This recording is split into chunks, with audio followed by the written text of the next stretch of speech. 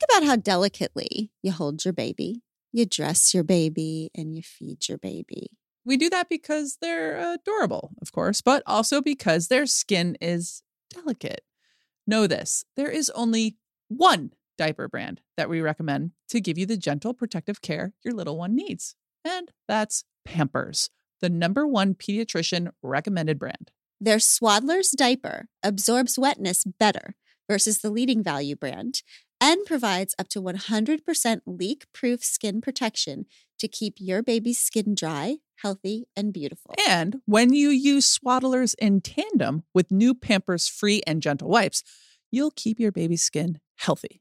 The wipes are made from 100% plant-based cloth, and you won't have to worry about tearing. With Free and Gentle, mess meets its match. That's right. So download the Pampers Club app today and earn Pampers Cash. Redeem your Pampers Cash for exclusive Pampers coupon savings and rewards. Okay, so you know I love good wordplay. And Third Love is crushing their wordplay here. When you have a bra that pinches or slips or just isn't comfortable at all, or is comfortable but isn't your style, you've got Brablums. How excited was Third Love when they thought of Brablums? Well done, Third Love. I see you. When you wear Third Love bras, you've got no problems. They fix the problem of size exclusivity with their famous half-cup sizes that revolutionized the industry by giving more options to find a bra that fits. And they fixed the problem of guessing what bra will fit you with their virtual fitting room and other helpful guides. A bra size chart, a Bra 101 education section that's basically an FAQ for all your burning questions, and a ton of great reviews from real people. My sister just texted me 99 problems, but pinching isn't one. It's time to get your problem solved. Visit thirdlove.com and get $15 off your order with code PODCAST15.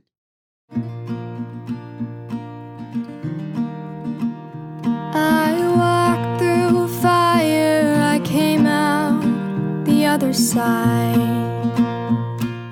Welcome back to We Can Do Hard Things. We are delighted and so excited that you keep coming back. We always talk about how we want the show to really be about service. Okay, so every show we are thinking about what you all need and want and what conversations you're asking for that might just make life a little bit easier. I'm not fixing anything here. We're just trying to make things just a smidge easier. And one of the things we've noticed is that people are always asking about family of origin stuff. Just please talk about the folks we come from, who for better or worse make us who we are. Questions like, what do we take from them and leave with them? How do we forgive? What does forgiveness even mean? What about when they did the best they could and it was not even close to good enough? What does it look like to love your family, but also break free and live your own wild and precious life? What the hell are healthy boundaries? What do we owe our families? And what do they owe to us? And what does it look like to be held and free? So to help us explore these easy peasy questions, which for sure we're going to nail by the end of this hour, I invited one of my favorite people on earth, and her name is Ashley C. Ford. I'm sure you know her. I fell in love with Ashley through her social media long ago, and then through her articles that she wrote about other women. I feel like you can tell so much about a person by how they write about other people. And then we went on tour together, and Abby's laughing because this crazy thing happened where everybody fought to sit next to Ashley on the couch. And I don't even know if she knows this. It was like a game of musical chairs to try to get to sit next to Ashley. And Abby won a lot. She usually does. Yeah. There's just like a literal twinkle in this woman's eyes that makes you want to know what she knows. She's the best. Yeah. And then her freaking blockbuster, insanely beautiful memoir, Somebody's Daughter, came out. Oh, I know. And just the unbelievable, very original ideas she has in this book and through living her life about boundaries and forgiveness and self-love. She's just been through some shit and she has dealt with it all head on, and she has no secrets, no shame, no denial. She's done the work, and it just shows. She's joyful, deeply kind, brilliant. And you just feel safe with her because she's a woman who knows what it is to be human and has forgiven herself completely, and even her people, for being human. So you just kind of have this idea that she'll forgive you for being human too. yes. And so we just want to know everything she knows. So please welcome Ashley Seaford. She is the New York Times bestselling memoirist. She wrote Somebody's Daughter, which was published by Flatiron Books in June 2021.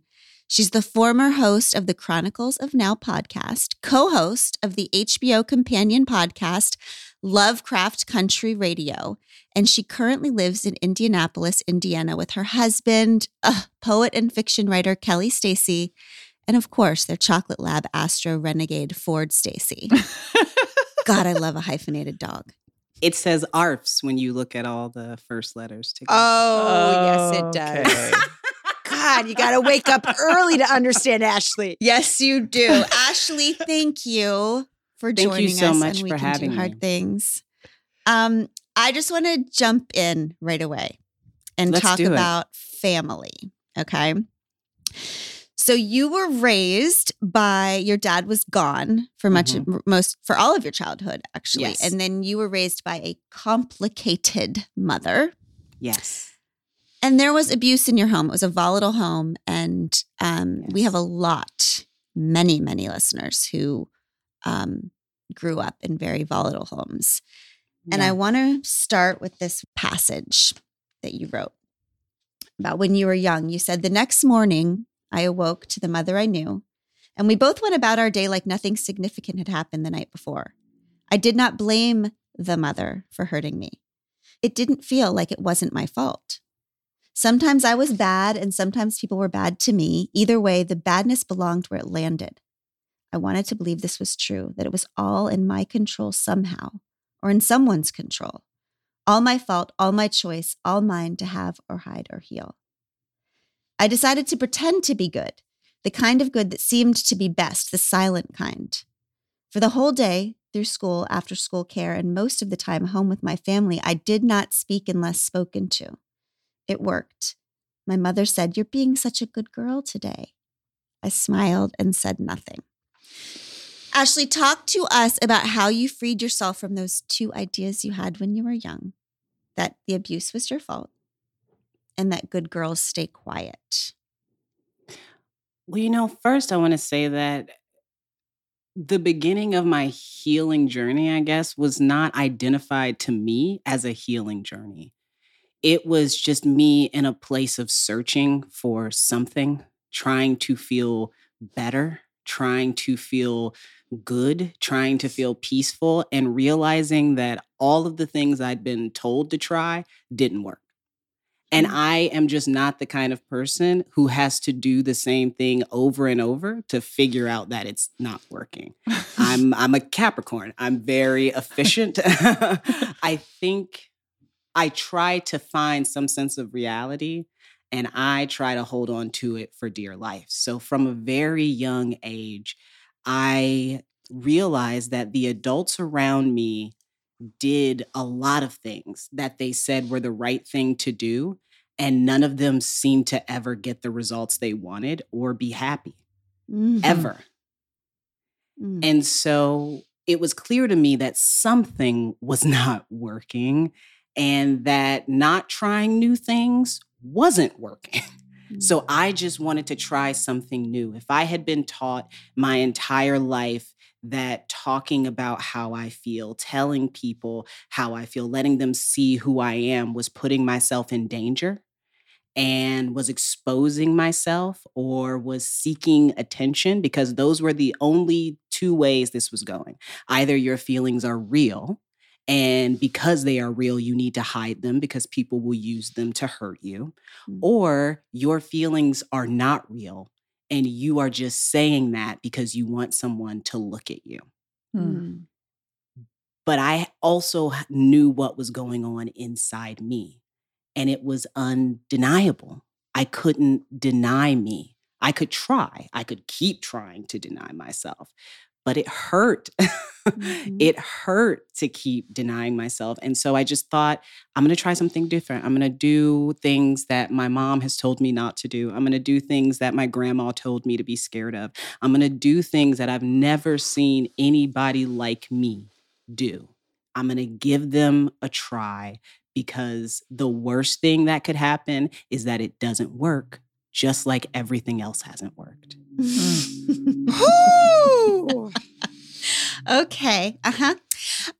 So speaking of ideas that your family proposed to you, that perhaps you rethought later, at one point you went to live with your grandmother when you were young, and your grandmother's house was a relatively peaceful place for you.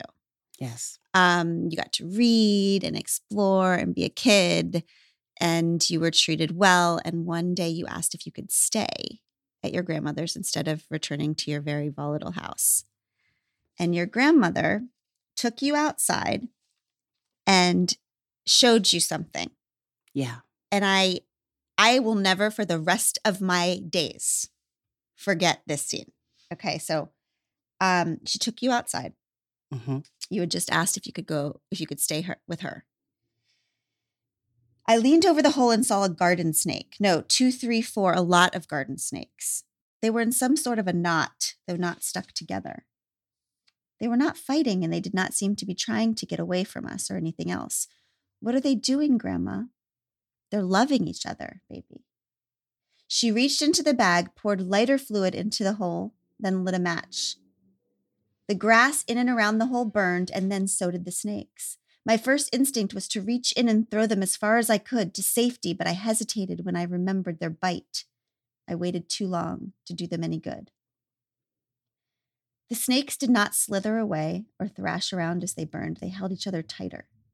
Their green lengths blackened and bubbled, causing the flesh that simmered underneath each individual metallic hood to ooze.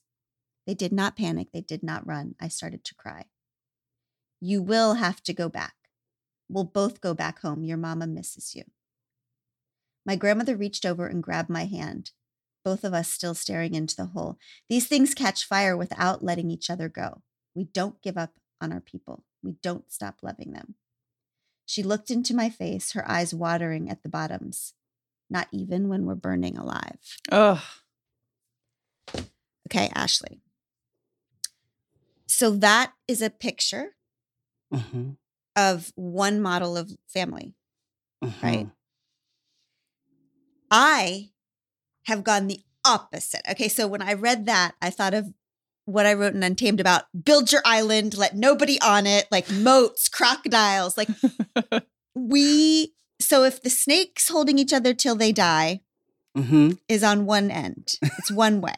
And my way of letting no one in ever or near me,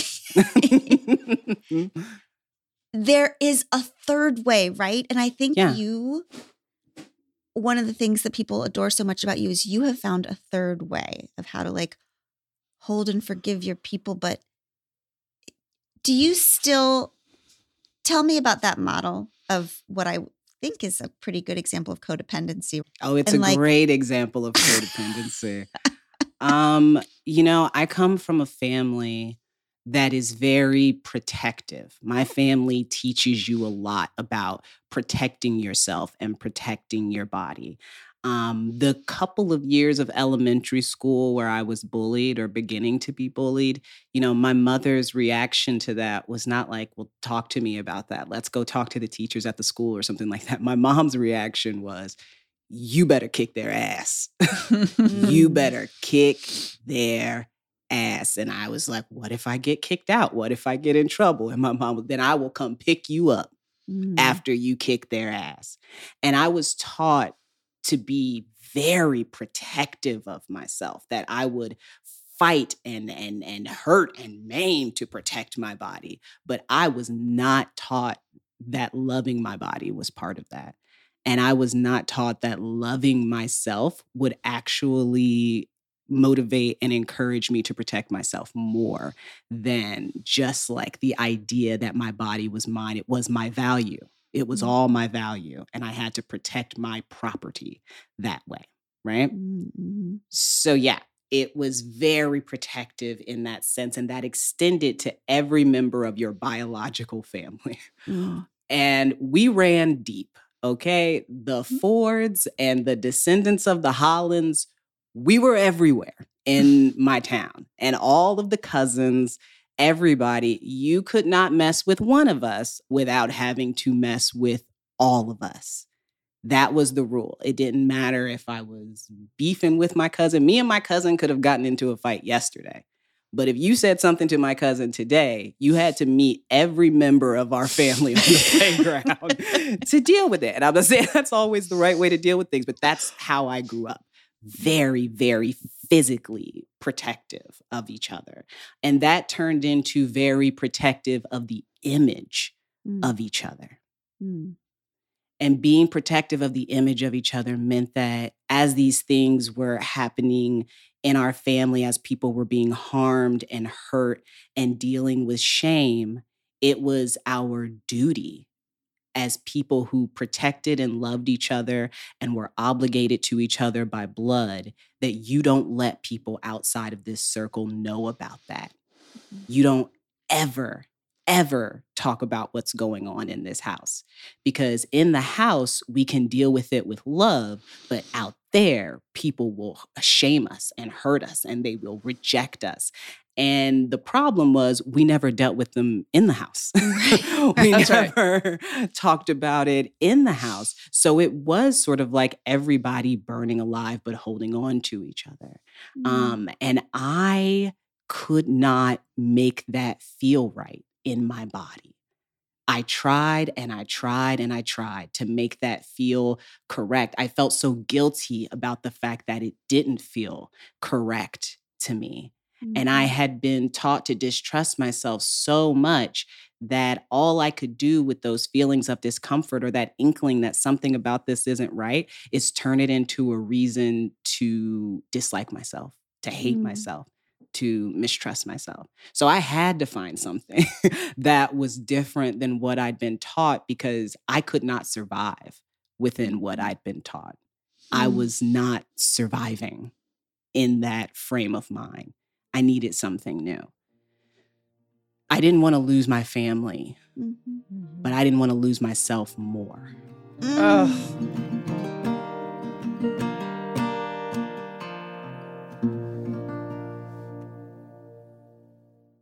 Pod Squad, some of what we share with you on the show are our individual, unique experiences in therapy and the takeaways that help us grow, appreciate each other, and navigate this beautiful life we're doing together.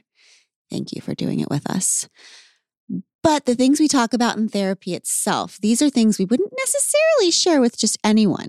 I think there are few things more important than finding the right person to share your deepest thoughts, feelings, and questions with, like a therapist. That's why we are thrilled about Alma's support of our show. They're big believers that you need the right someone to talk to, not just anyone. Alma helps you to find a therapist who gets you based on your needs, someone with whom you'll feel comfortable, heard, secure. Plus, and this shouldn't be overlooked, over 96% of therapists at Alma accept insurance because you want to pick someone based on the right fit, not just based on finances. You can browse their directory now. You don't even need to create an account. Visit helloalma.com/hardthings to schedule a free consultation today. That's helloalma.com/hardthings. May I ask a question about that? Of course. Because in the wake of the snake metaphor, which was mind-blowing, there was this subtle but very profound to me moment with a solitary earthworm. And it was your beloved brother RC finds like 2 parts of this worm that someone had cut in half, and it's wriggling on the playground, and he pokes over your shoulder and says, "It's gonna die."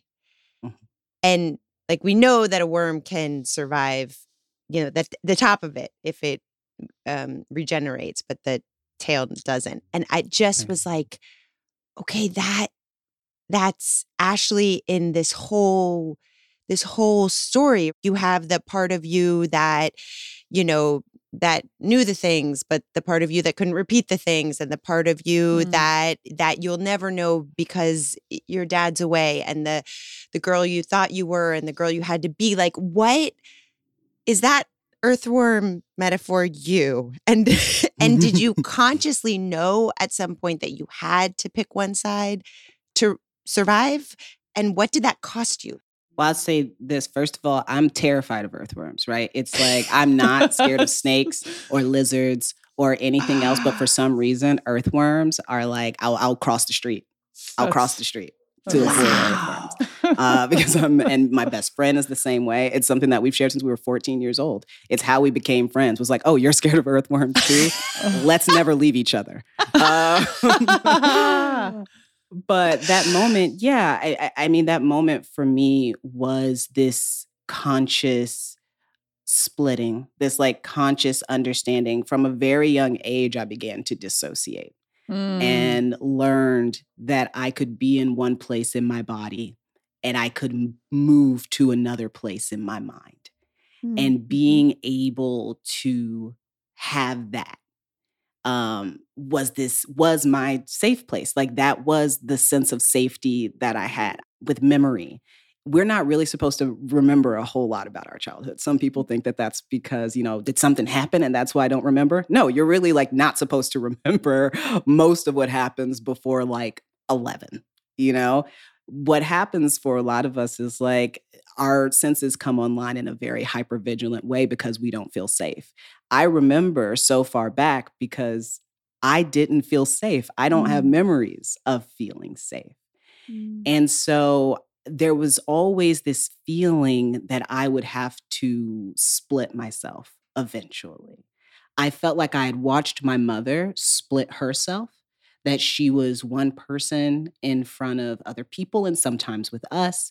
And then in her dark place, she was a completely other person. And I thought that was adulthood, that was what everybody became, was two people.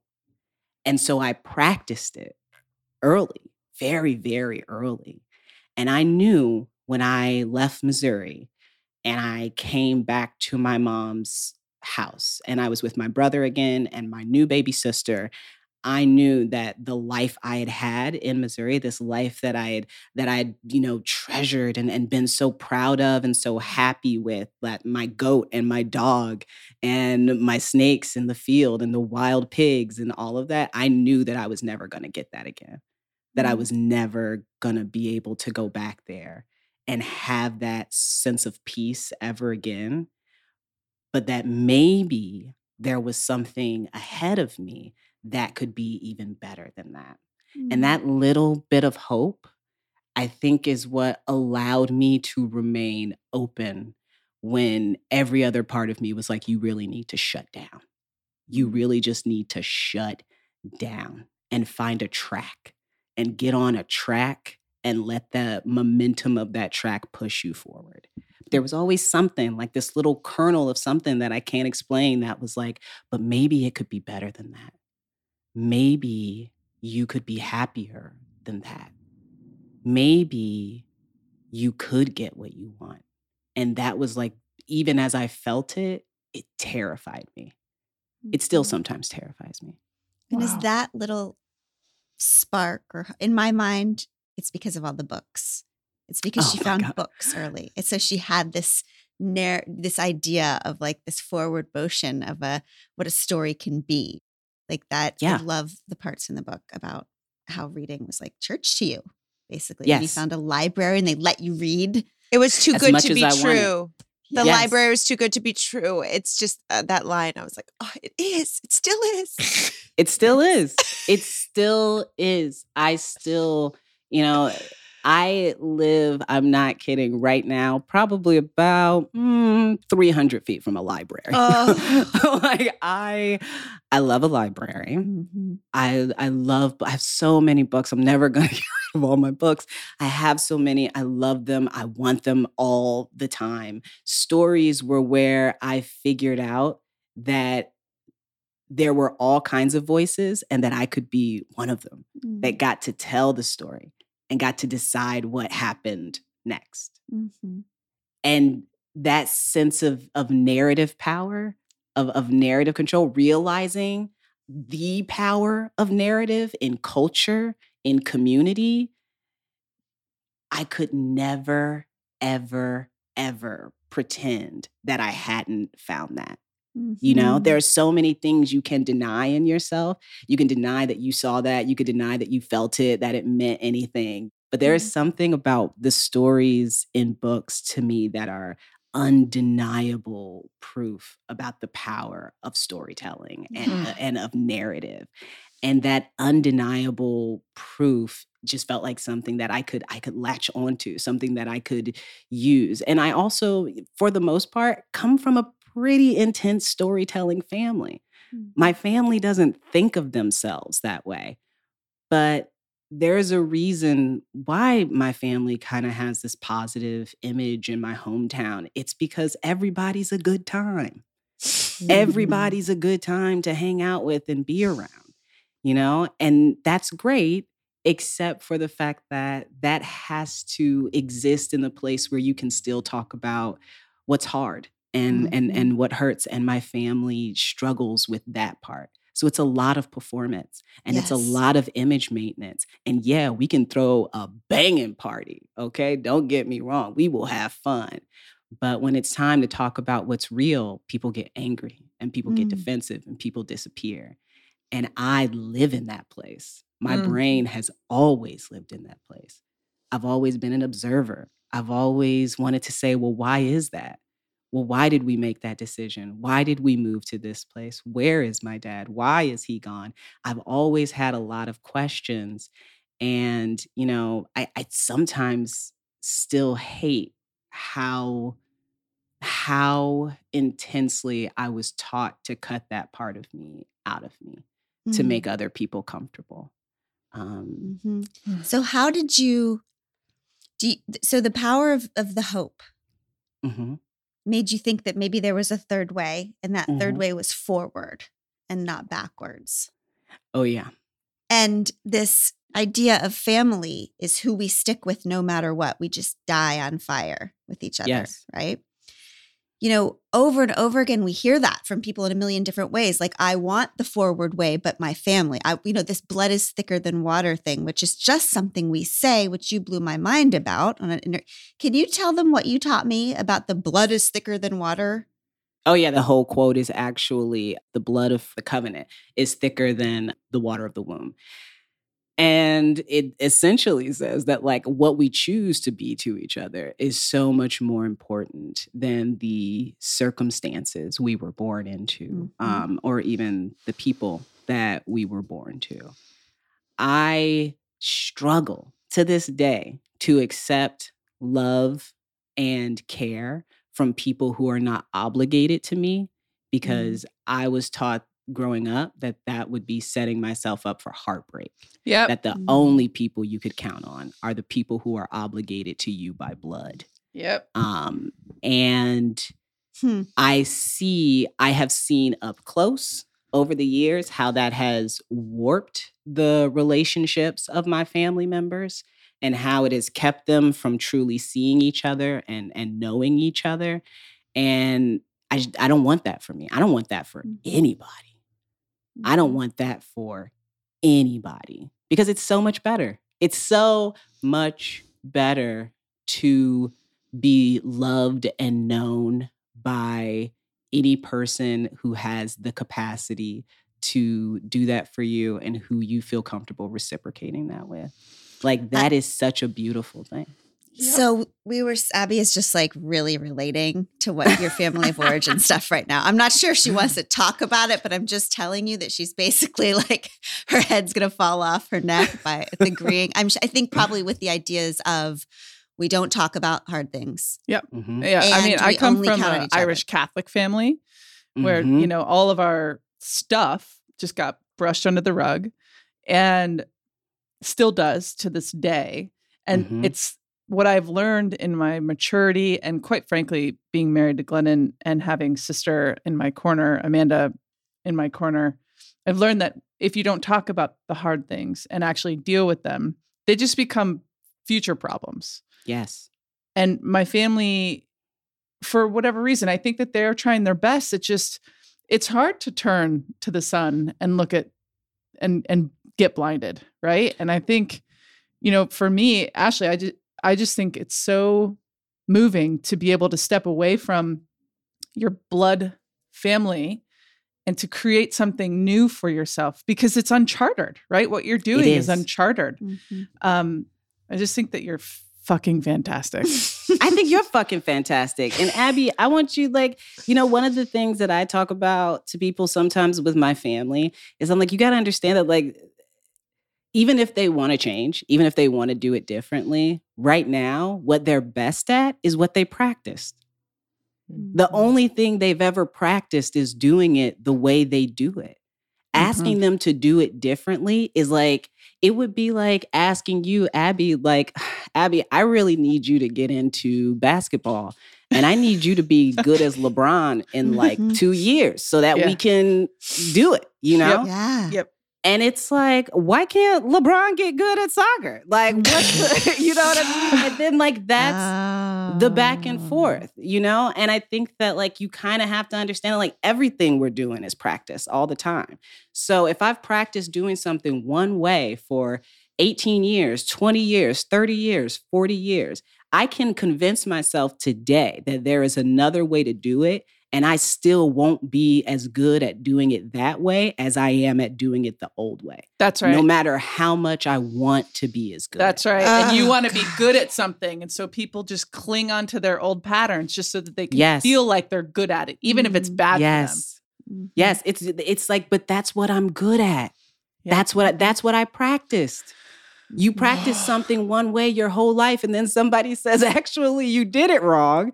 And you're like, what do you mean? Yeah. This is what everybody told me to do. This is how everybody was practicing. No, or, maybe nobody even ever told me how to practice. Nobody told me what I was practicing. I just did what I saw everybody around me do because I learned from their example. And this is the only example I had.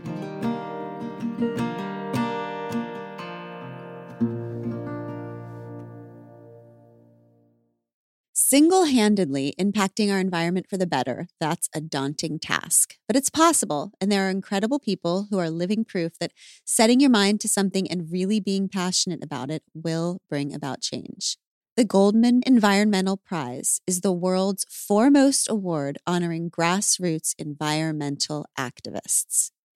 Each year, the prize honors 6 ordinary people who are making an extraordinary impact for the planet.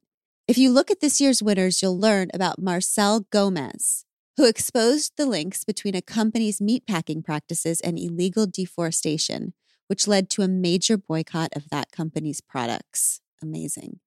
You'll learn about Andrea Vidaurre, whose relentless leadership resulted in California adopting its most ambitious emissions reduction regulations in history. And there are more amazing stories to discover. I can't imagine stories more important than these. Find the stories of this year's prize winners at goldmanprize.org. It's what so many of my friends are dealing with right now. It's like in your 30s or your 40s, you start to maybe if you are opening yourself up to other ways, you start to look at your family of origin and say, wait, why did we do it that way? Why? Oh, wait, is this why I'm like that? Like what? And then we turn towards our family of origin and say, what the fuck? Like what?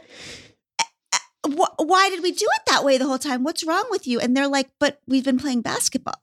So my question to you is how you have, for real, not like the expert, like you have for real found a peace with, who you are. You have found a way to love your family and love yourself and not compromise who you are. How do we do that? What's the third way? How do you deal with them still playing basketball while you're over here playing soccer. Or I don't know, I've lost the sports metaphor. But you know what I mean. I think you just have to let it all be true at the same time. Okay. You have to let it all be true at the same time. It's the thing that nobody ever really talks to us about or shows us how to do, which is processing complex emotions. You know, like we can't just have the movie Inside Out talking to us about complex emotions. Like there has to be a deeper conversation that happens, because the truth of the matter is not that like, oh, I feel so good about my upbringing now, and I feel so good about my parents now. It's just that I have accepted who my parents are. I have accepted who they are. And that doesn't mean that I condone all of their behaviors or beliefs or previous actions or future actions. That's not at all what that means. It just means that today I know that my mom is a person who did her best and who didn't do a great job. Both of those things are true. She did her best and she didn't do a great job. She loves me so much and she didn't show it very well. Wow. And so this is the relationship we have today. Wow. So what are we going to do with that? Well, I know what I'm going to do about that. I'm going to work on me. I'm going to work on myself. I'm going to make sure that the things that I need and want that I didn't get, that I still seek those things out in my life. Because even if I get them and find that they're not as good as I thought they were going to be, at least I gave myself the chance to find out. And I'm happy about that. Can I ask you a question about that? Absolutely. I just want to keep digging here because I think it's really, I think a lot of people listening, myself included, I need to know, in terms of that forgiveness, I struggle with the loyalty versus forgiveness complex. Like to stay loyal to the familial tie and bond that I was born into. Right. And this idea that I know I want to feel loyal, but I feel disloyal if I feel like any of the things that you just said, that my mom did the best she could, but it just wasn't good enough. Whatever those words or phrases are. How do you feel about the word loyalty? Because that is something that runs very strongly through my bones. Right. And that's hard for me to get right with in terms of doing some of this really hard familial work. Because it makes you feel disloyal to say that was not right or that wasn't good enough. Yes. Yeah.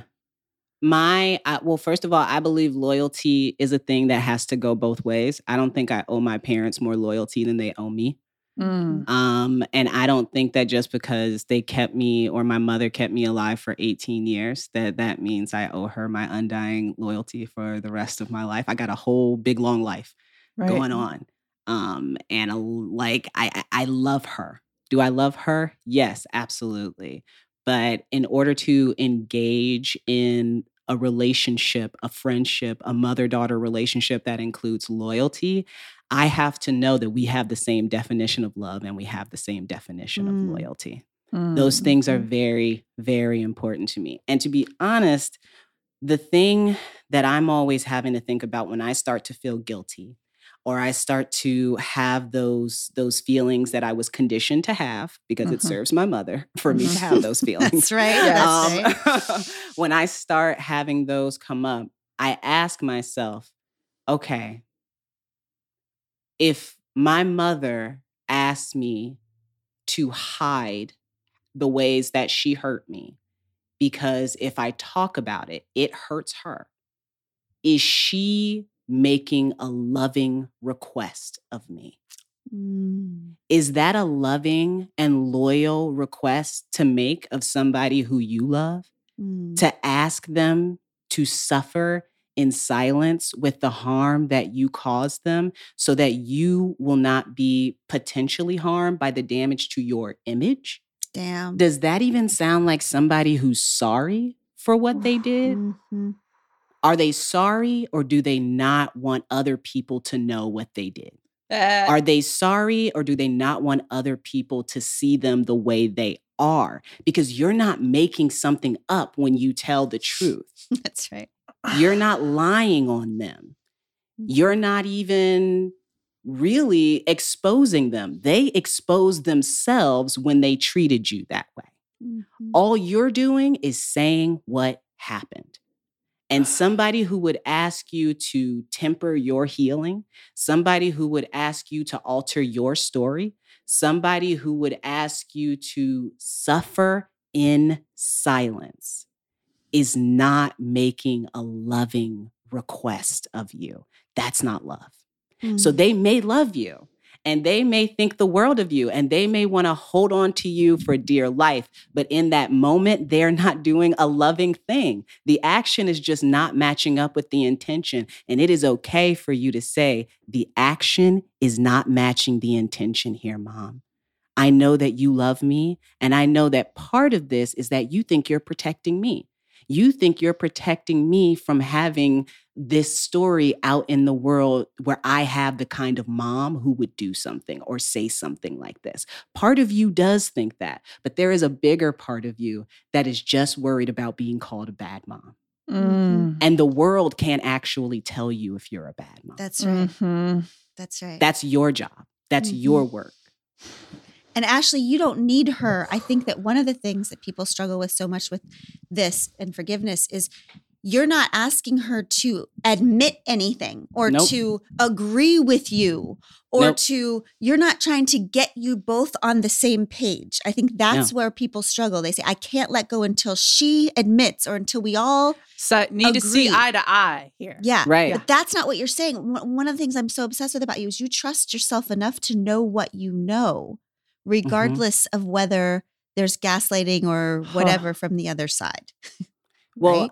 I mean, yeah, but that required me figuring out that boundaries can exist in a relationship with people you love. I didn't know that before. All of the protective instincts that I had been taught were about protecting my body or protecting people who I love and care about. I had not been taught that sometimes, yes, you have to protect yourself with people that love you. And if they feel bad about the fact that you have to protect yourself with them, that's a them thing. You can't fix that. You can't be so silent and so giving and so wanting of them all at the same time that you soothe the part of them that insecurity that is worried about being seen. You can't protect them from it. You can't protect them from you seeing them. And you're only responsible for the boundary you set, not for their reaction to it. Yes. Which is managing people's reactions to the boundaries is what ruins us. It is. When you try to manage the reactions of other people, when you try to manage other people's reactions to your boundaries, you're doing their work for them. It's like your kid who really needs to learn their ABCs. And so they need to, sit down and copy those ABCs on paper. And you're like, actually, I can help with that. I know my ABCs. Let me just fill that out. That's not going to help them. They're not going to learn from that. They've got to sit and do their ABCs. I love my mom so much that I trust her to be able to do her own work. I love her that much. I am so deeply, deeply in love with who my mother wants to be and who she is at the same time. Wow.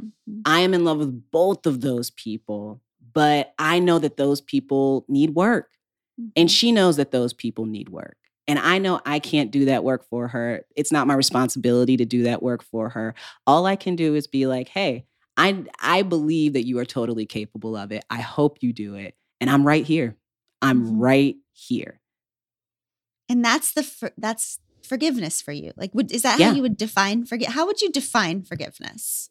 For me, forgiveness is giving up on the idea that it was going to be different. Ooh. That's forgiveness for me. It's just giving up on the version of my life where it was different, because it's not different. It's not ever going to be different.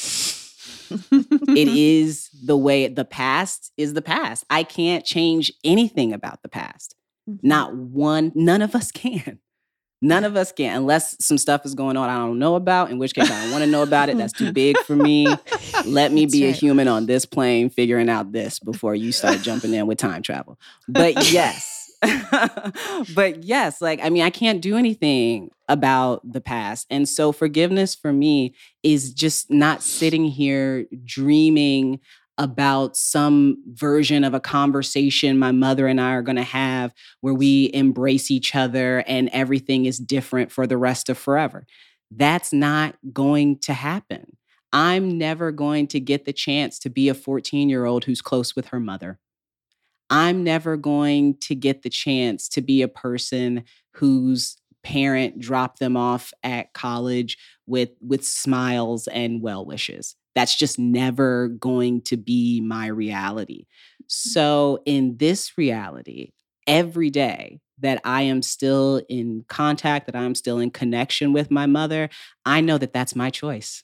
I know that that every day I wake up and I choose to have faith in her ability to grow, to love, and to show up. Every day I choose to have faith in that, but I don't expect anything. I don't expect it at all. Is forgiveness an active, recurring thing? Because when you were describing how, they've been practicing this one way and it might be that much harder for you because you were practicing a different way for so many years and now you're on an uphill battle, right? To do what you mean to do. I resonate with that. Sometimes like my tendencies to act a certain way, I get so angry because I attribute those to bad practice for a long time. So do you find that you have to like let go of the fact that like the hand you're dealt is that, and that's just. Yeah. All the time. Yeah. Yeah. I was just talking to my therapist this week and I told him I am so angry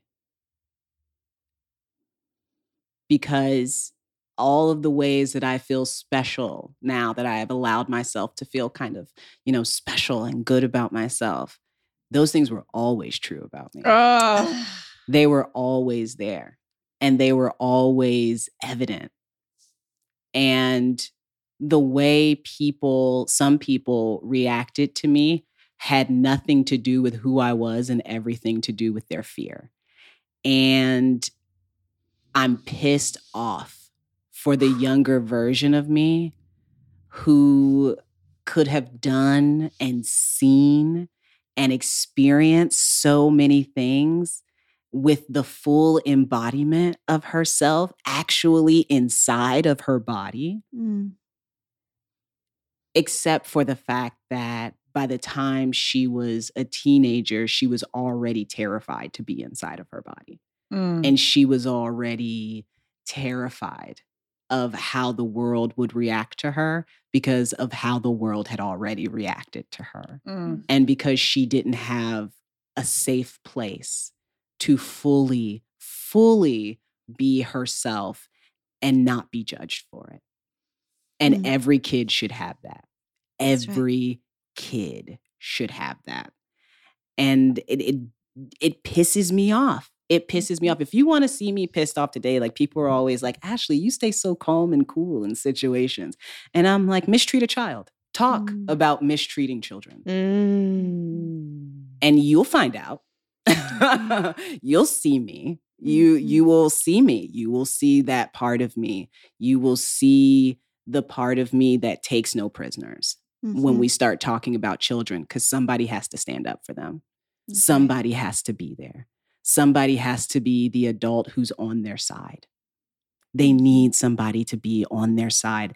That's what I needed most of my life. And that's what I got in certain places. And the friends of mine who I grew up with who are not doing well, who are struggling with addiction, who are struggling with codependency, some of whom have died in different ways, usually involving violence in the community or violence that is self-inflicted. I watched a lot of those kids, a lot of my peers, have nobody on their side. no adults on their side for years and years and years. And I always knew that the difference between my reality and theirs was that was the difference. Because we came from the same stuff and we had the same potential. But there was a teacher or a community member who said, I'm going to hold her hand a little bit through this. I'm going to walk her through this next door. And I would look back and there would be 5 kids with nobody to hold their hand and nobody to walk them through that next door.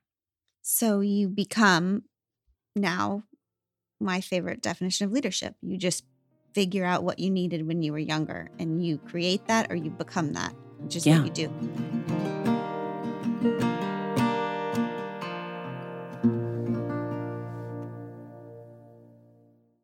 If you've ever been in the market for a new home, you know home shopping can be a lot. There's so much you don't know and so much you need to know. I know I've been there before, and I feel like I'm always expected to know everything despite having all of these questions. What are the neighborhoods like? What are the schools like?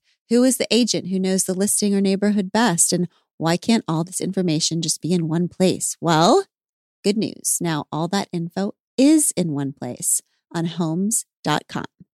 They've got everything you need to know about the listing itself, but even better, they've got comprehensive neighborhood guides and detailed reports about local schools with info like student-to-teacher ratios.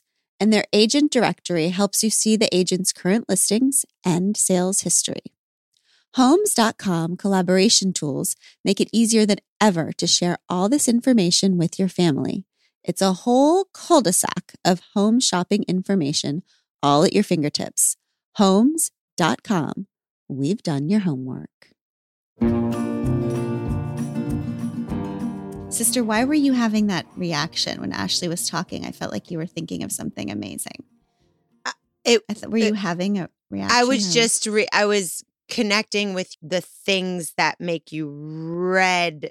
Like I'm no longer even inhabiting this situation. I am gonna go rectify whatever that is happening over there. Mm-hmm. Is that the place where like we can offer forgiveness for us, but we cannot tolerate observing it happening to someone else? You understand the weight of it unlike anybody else. When you have felt that pain in your body and you know it, you understand the weight of it. You understand what it means to carry it. You understand how hard it is to get it off of you. Like you get it. That's my passion point. That's what makes me most angry is my passion point. Yeah. That is where I most easily show up and get things done is when it has to do with children. Anything having to do with kids, it's like, you need me there. I'm there. And it's like, I'm there with bells on. I'm there with bells on because I know how important it is to show up for kids. I know how easily that can alter the trajectory of their entire lives. Just having somebody show up. My band director showed up. Yes, I love your band director. Did you see that? I had a talk at my alma mater, a place that I didn't graduate from until 2018. Okay. Hey. So I did my thing and I finally graduated. And they had me back. I'm my college's first writer in residence. So I've been doing that this semester. Oh my God, Ashley. And at my first event, my high school band director showed up. And I saw him in the crowd with he had a mask on. And I walked out on stage. And, I try to like look out, get my bearings, and my eyes went directly to him. And the first thing I said before I even gave any of my speech was, Mr. Caffey? Because there he was. And somebody who shows up for you like that, somebody who routinely talks to you about your ability to get and to give, it's like you can never, ever, ever get enough of that. He waited until the end of the signing line. He stood there and he waited until it was all the way over. He was the last person I talked to. And the thing he said to me was, I loved watching you on that stage. That's how you pour love into people. Because that's what he used to tell us all the time.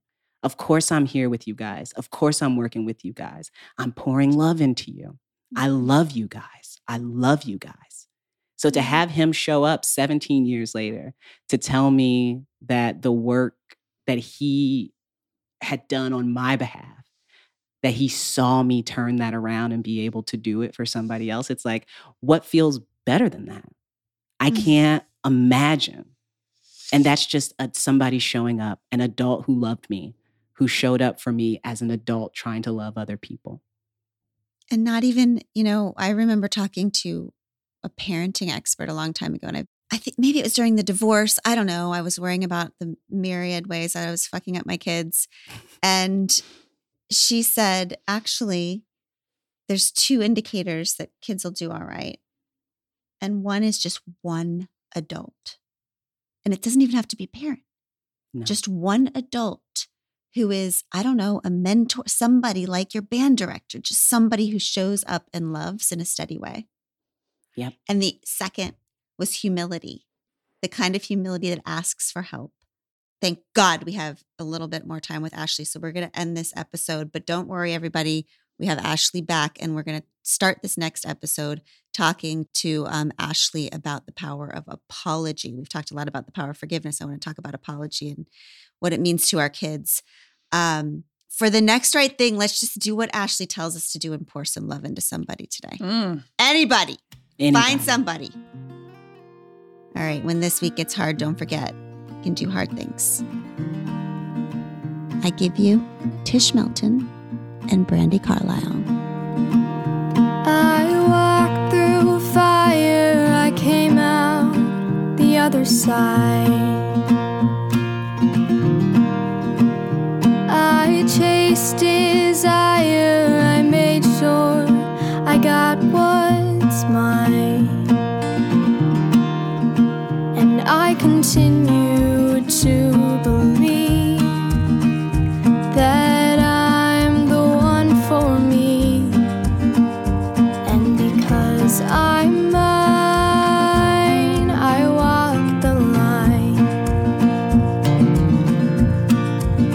'Cause we're adventurers and heartbreaks on map, a final destination we lack. We've stopped asking directions to places they've never been. And to be loved, we need to be known. We'll finally find our way back home.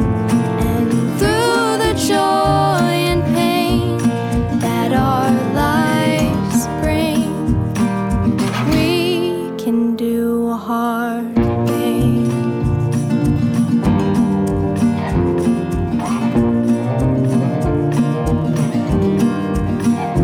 I hit rock bottom, it felt like a brand new start. I'm not the problem, sometimes things fall apart. And I continue to believe the best people are free. And it took some time, but I'm finally fine. 'Cause we're adventurers and heartbreaks on map, a final destination we lack. We've stopped asking directions to places they've never been. And to be loved, we need to be known.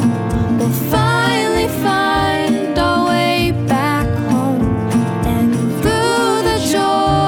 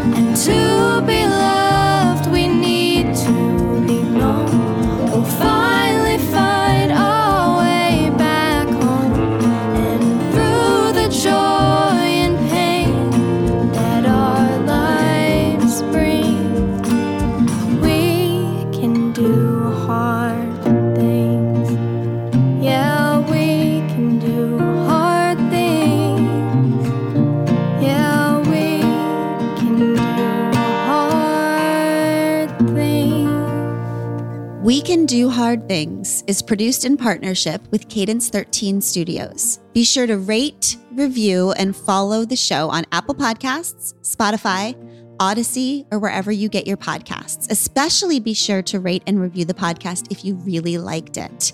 If you didn't, don't worry about it. It's fine.